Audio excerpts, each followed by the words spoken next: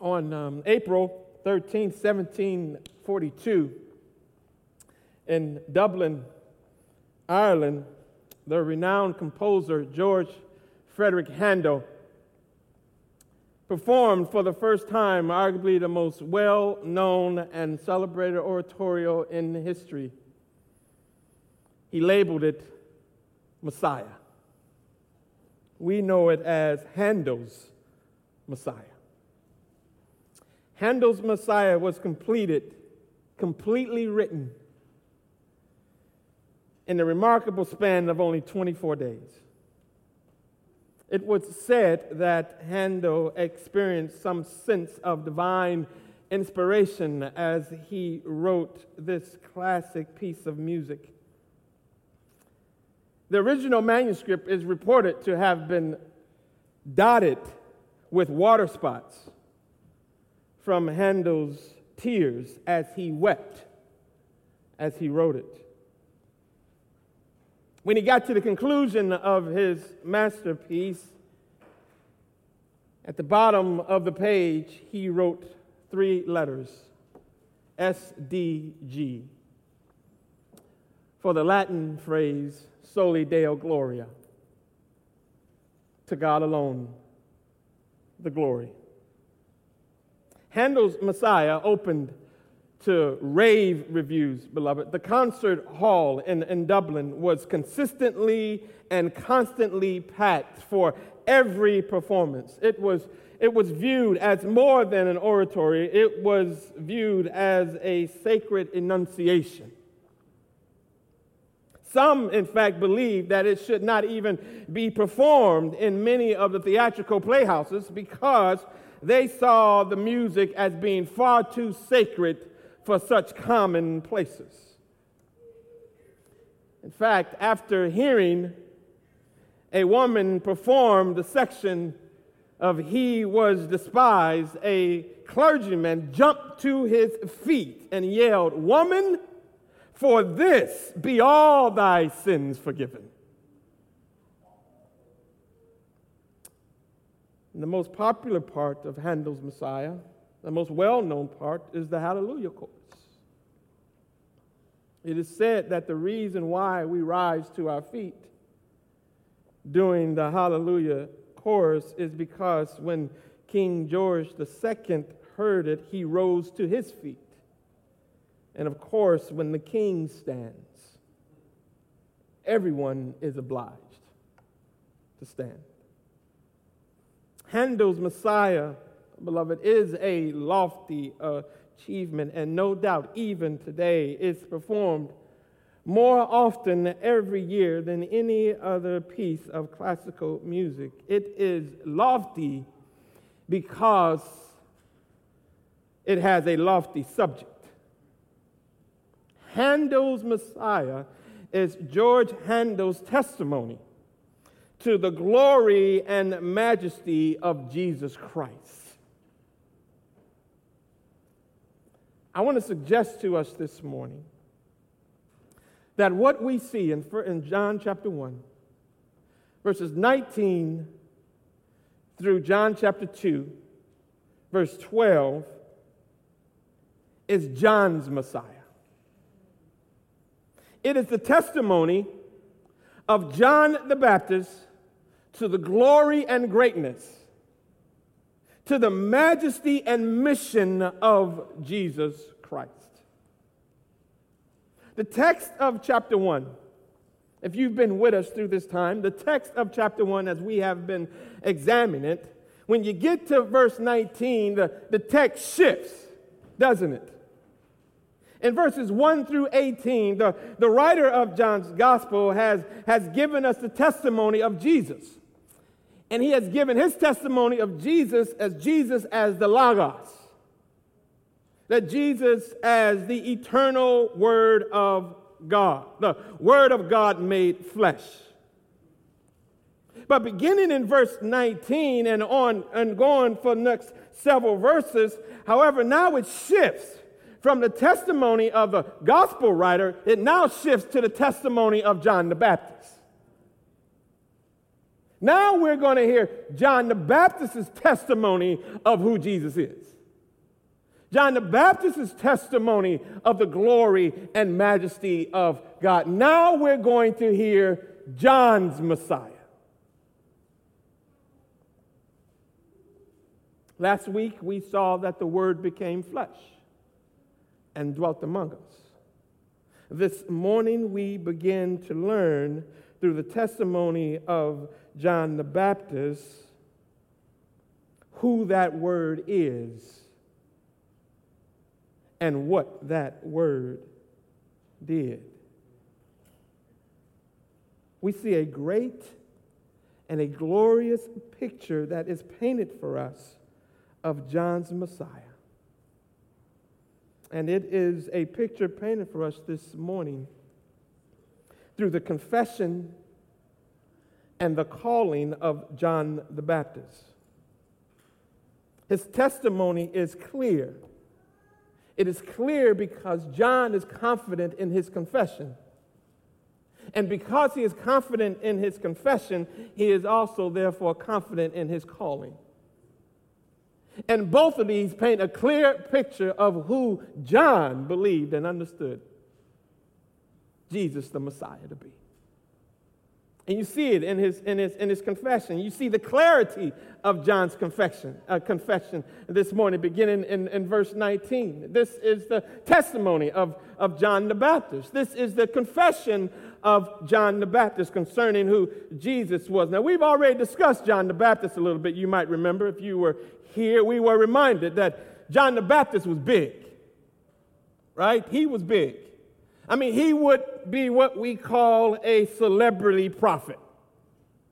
And we saw that in Matthew chapter 3 and verse 5, where the Bible says, speaking of John the Baptist, that the people went out to him from Jerusalem and all Judea and the whole region of the Jordan. John was packing them in. They were coming from miles around, out of the city, to the countryside, to the banks of the river, to see and hear John the Baptist. Hordes of people. I mean, Joel Osteen would be envious. T.D. Jakes would be impressed. Kanye West would call him up. Wonder if he can come and do a Sunday service with him. John was huge. And yet the interesting thing, beloved, is that John didn't see himself that way.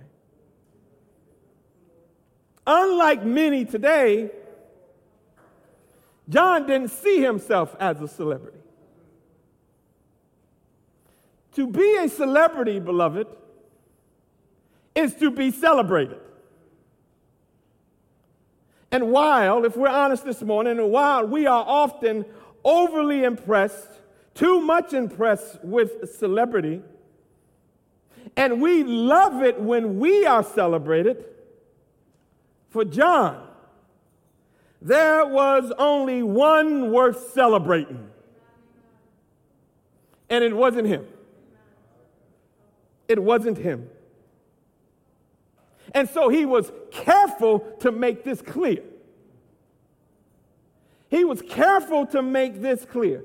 When the Jewish authorities came from the city to investigate this super popular country preacher, they wanted to know what the fuss was all about. And John, the Bible says, didn't hesitate. He didn't hesitate to share his convictions. He didn't hesitate to affirm his confession. But notice what it says in verse 20. He came right out and said, I am not the Messiah. Now, interesting enough, we are not given the question that they asked. He comes out and says, I am not the Messiah. Now, no doubt that the Jewish leaders had learned about John And no doubt when these who came from the Pharisees asked John, no doubt they had asked him about what was going on with his celebrity. For the Jewish authorities in the city wanted answers to the popularity of this country preacher. Who are you? Who do you think you are? Because no doubt, they had heard what the people were saying in Luke chapter 3 and verse 5. The Bible says that the people were waiting expectantly and were all wondering in their hearts if John might possibly be the Messiah. So all the people were wondering, and the conversation was happening, and the rumors were going about that this one who has gathered all these people down by the river might be the Messiah. And so the religious leaders come to John and said, do you think you are the Messiah? Do you believe?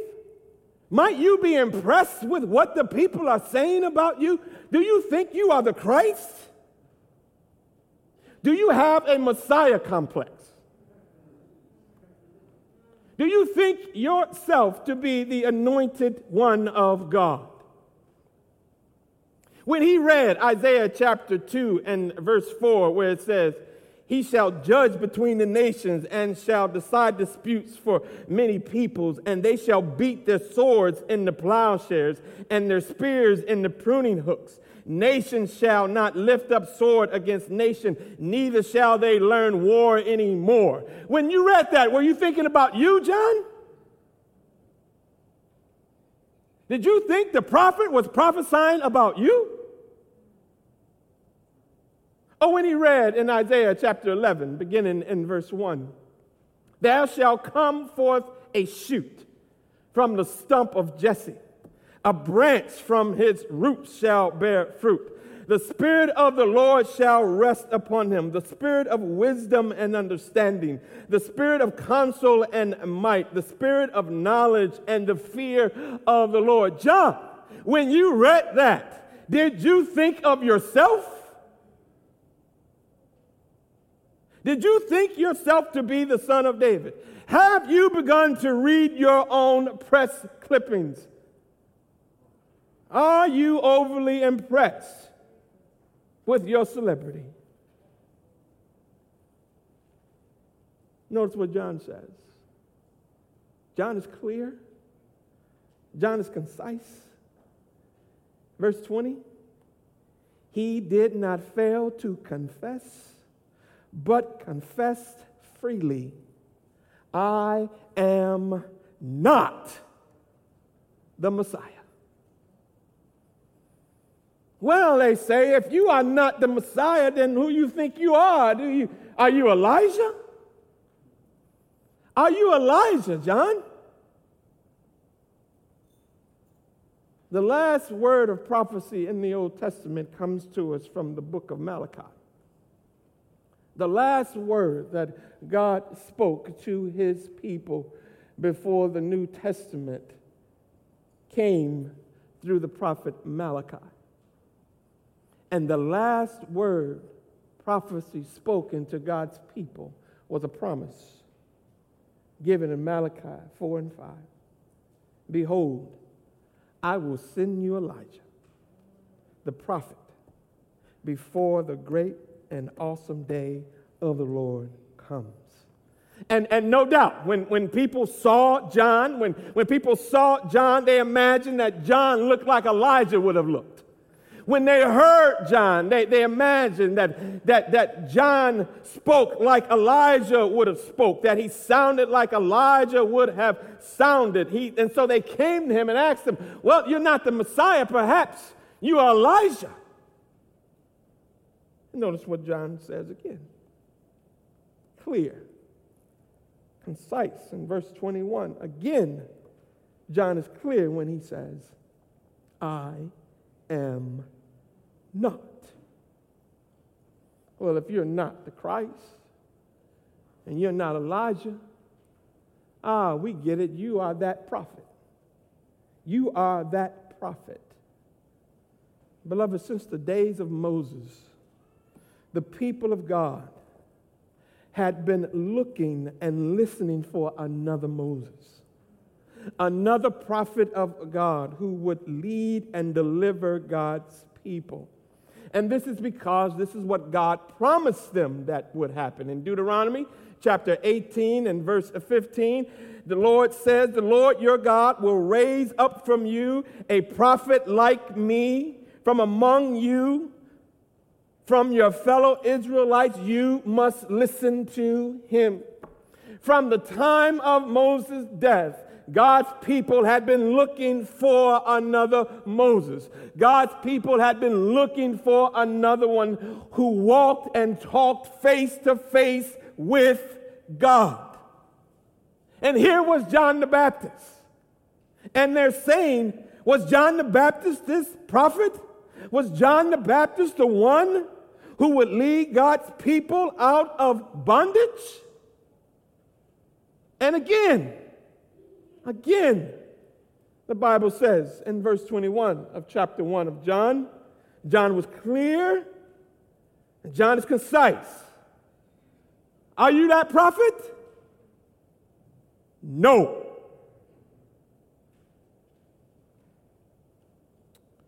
Well, if you are not the Christ, if you are not Elijah, if you are not the prophet, then who are you? And what does your celebrity mean? Beloved, someone has rightly said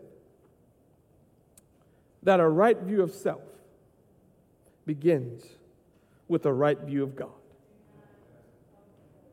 And John had a right view of Jesus, and thus John had a clear picture of himself. Beloved, the better you know Jesus, the better you will know yourself.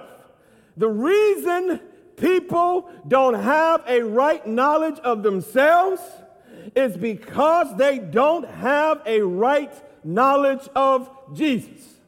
We think too highly and much of ourselves because we think too little and too lowly about Jesus.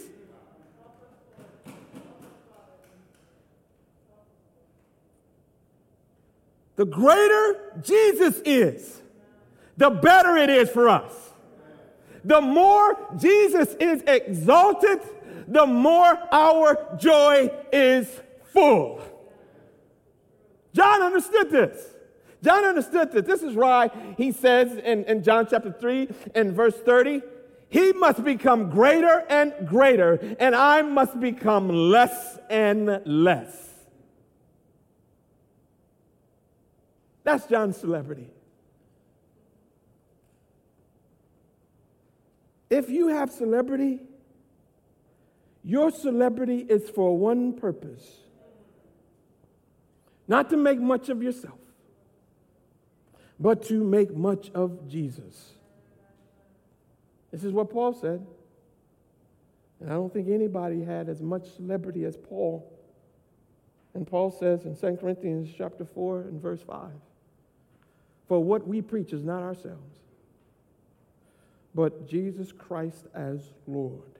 We preach Jesus Christ.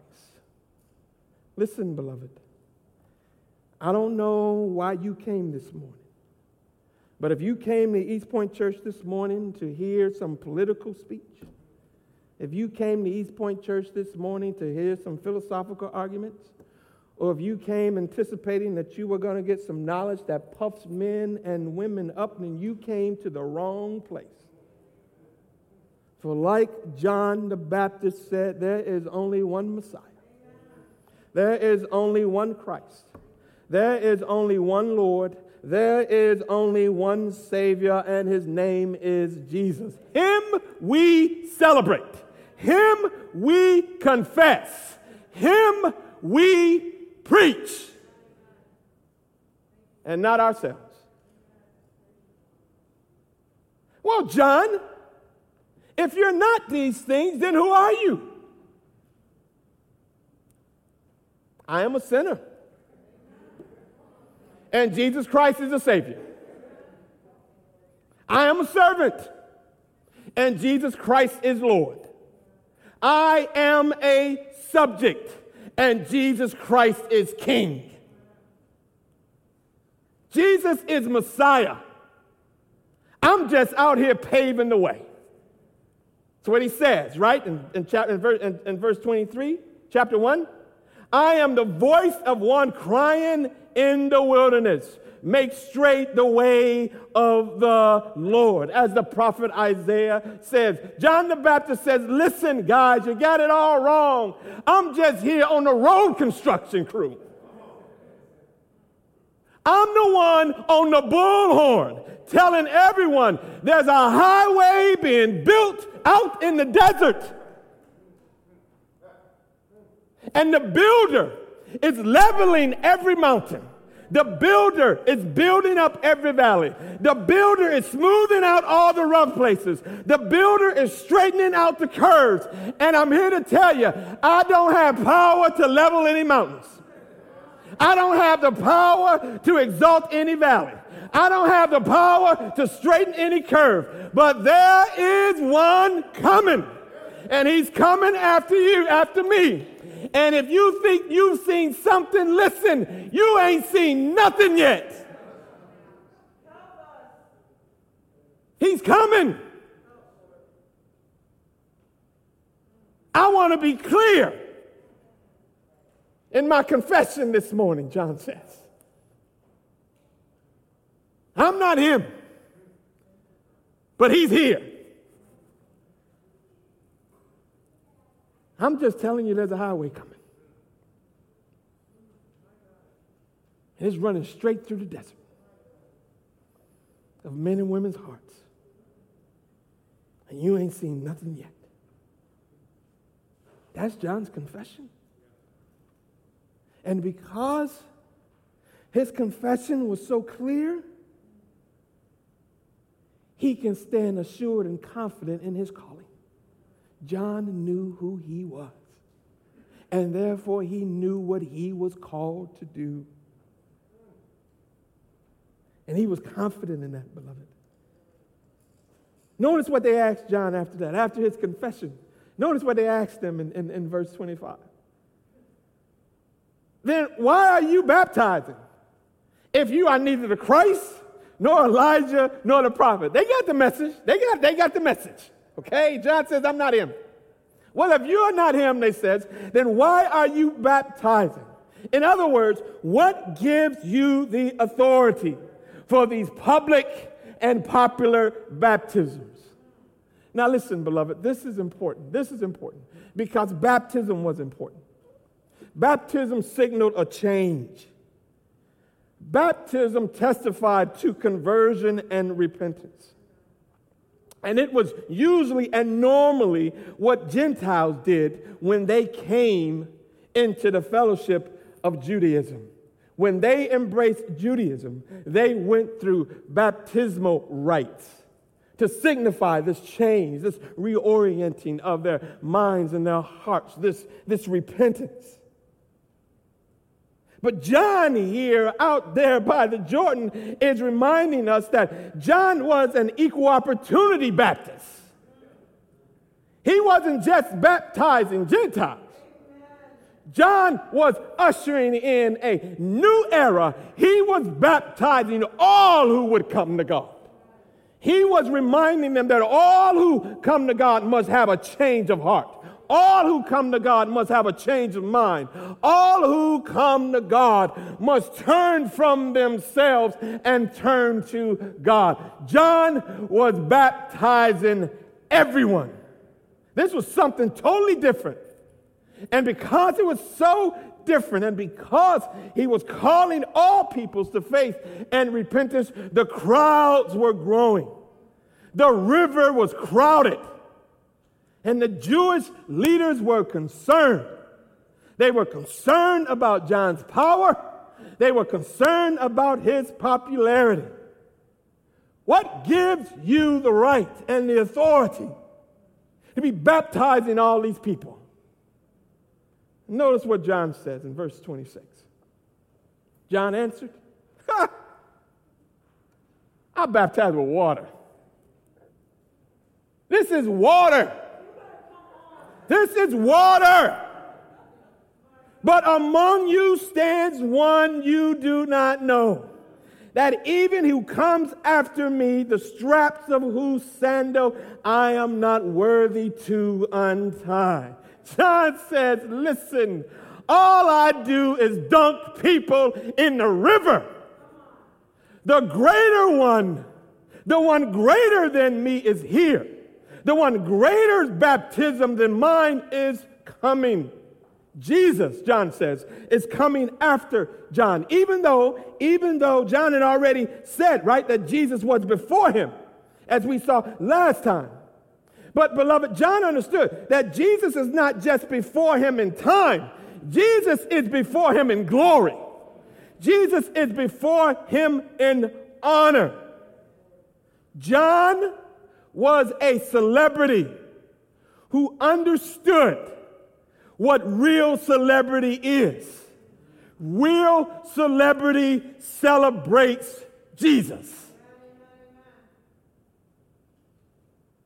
You think I'm something? There is one who is among you whose sandals I am not even worthy to untie. You know, the Pharisees like us. The Pharisees like us. They were impressed with celebrities like us, like we do, like most of us. We like celebrity athletes. We like celebrity singers. We like celebrity actors. We like celebrity politicians. We like celebrity preachers. And celebrity likes its own self. That's why they have the Academy Awards. That's why they had the Grammy Awards. That's why they had the Emmys. That's why they had the ESPYs. So that they can celebrate their own celebrity. So they can celebrate themselves. Here is the Pharisees. And they were impressed with celebrities. The Pharisees were impressed with Moses. The Pharisees were impressed with Abraham. The Pharisees were impressed with David. The Pharisees were impressed with Solomon. And they were wondering now, should they equally be impressed with John the Baptist? And they come out to the river to see what the celebrity is all about. And John throws them for a curve. He throws them for a curve. And he says to them, essentially, beloved, you impressed with Moses? Let me tell you something. There's one greater than Moses is here. As it says in Hebrews chapter 3 and verse 3, but Jesus deserves far more glory than Moses. You impressed with Moses? One greater than Moses is here.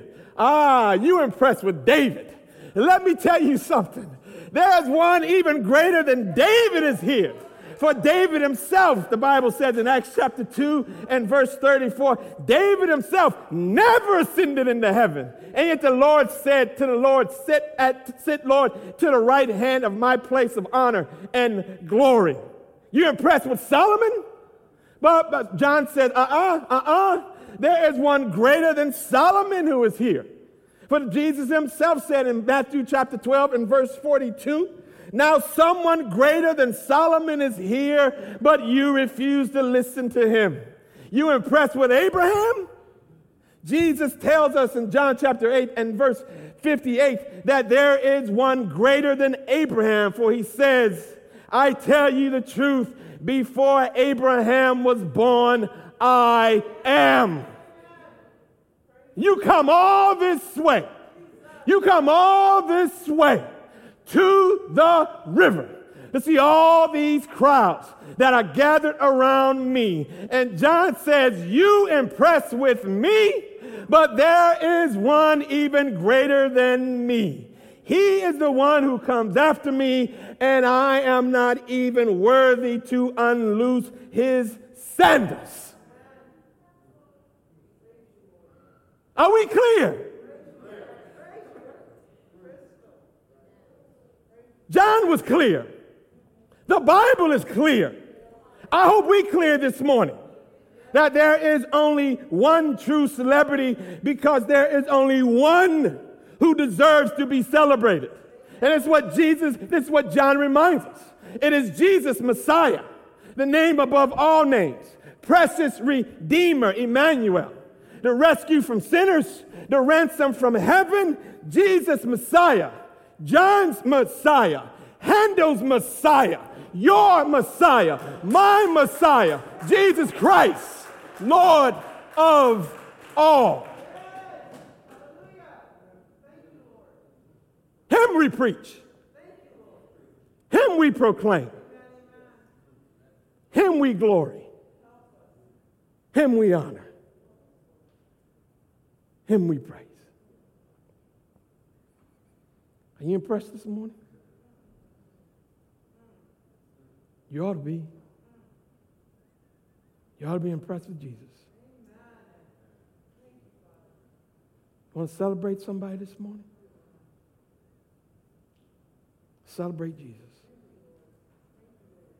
He is the reason. He is the reason for the season. John reminds us this morning that there's only one Messiah. There's only one Christ. And there's only one Lord. We worship Him. Let's pray.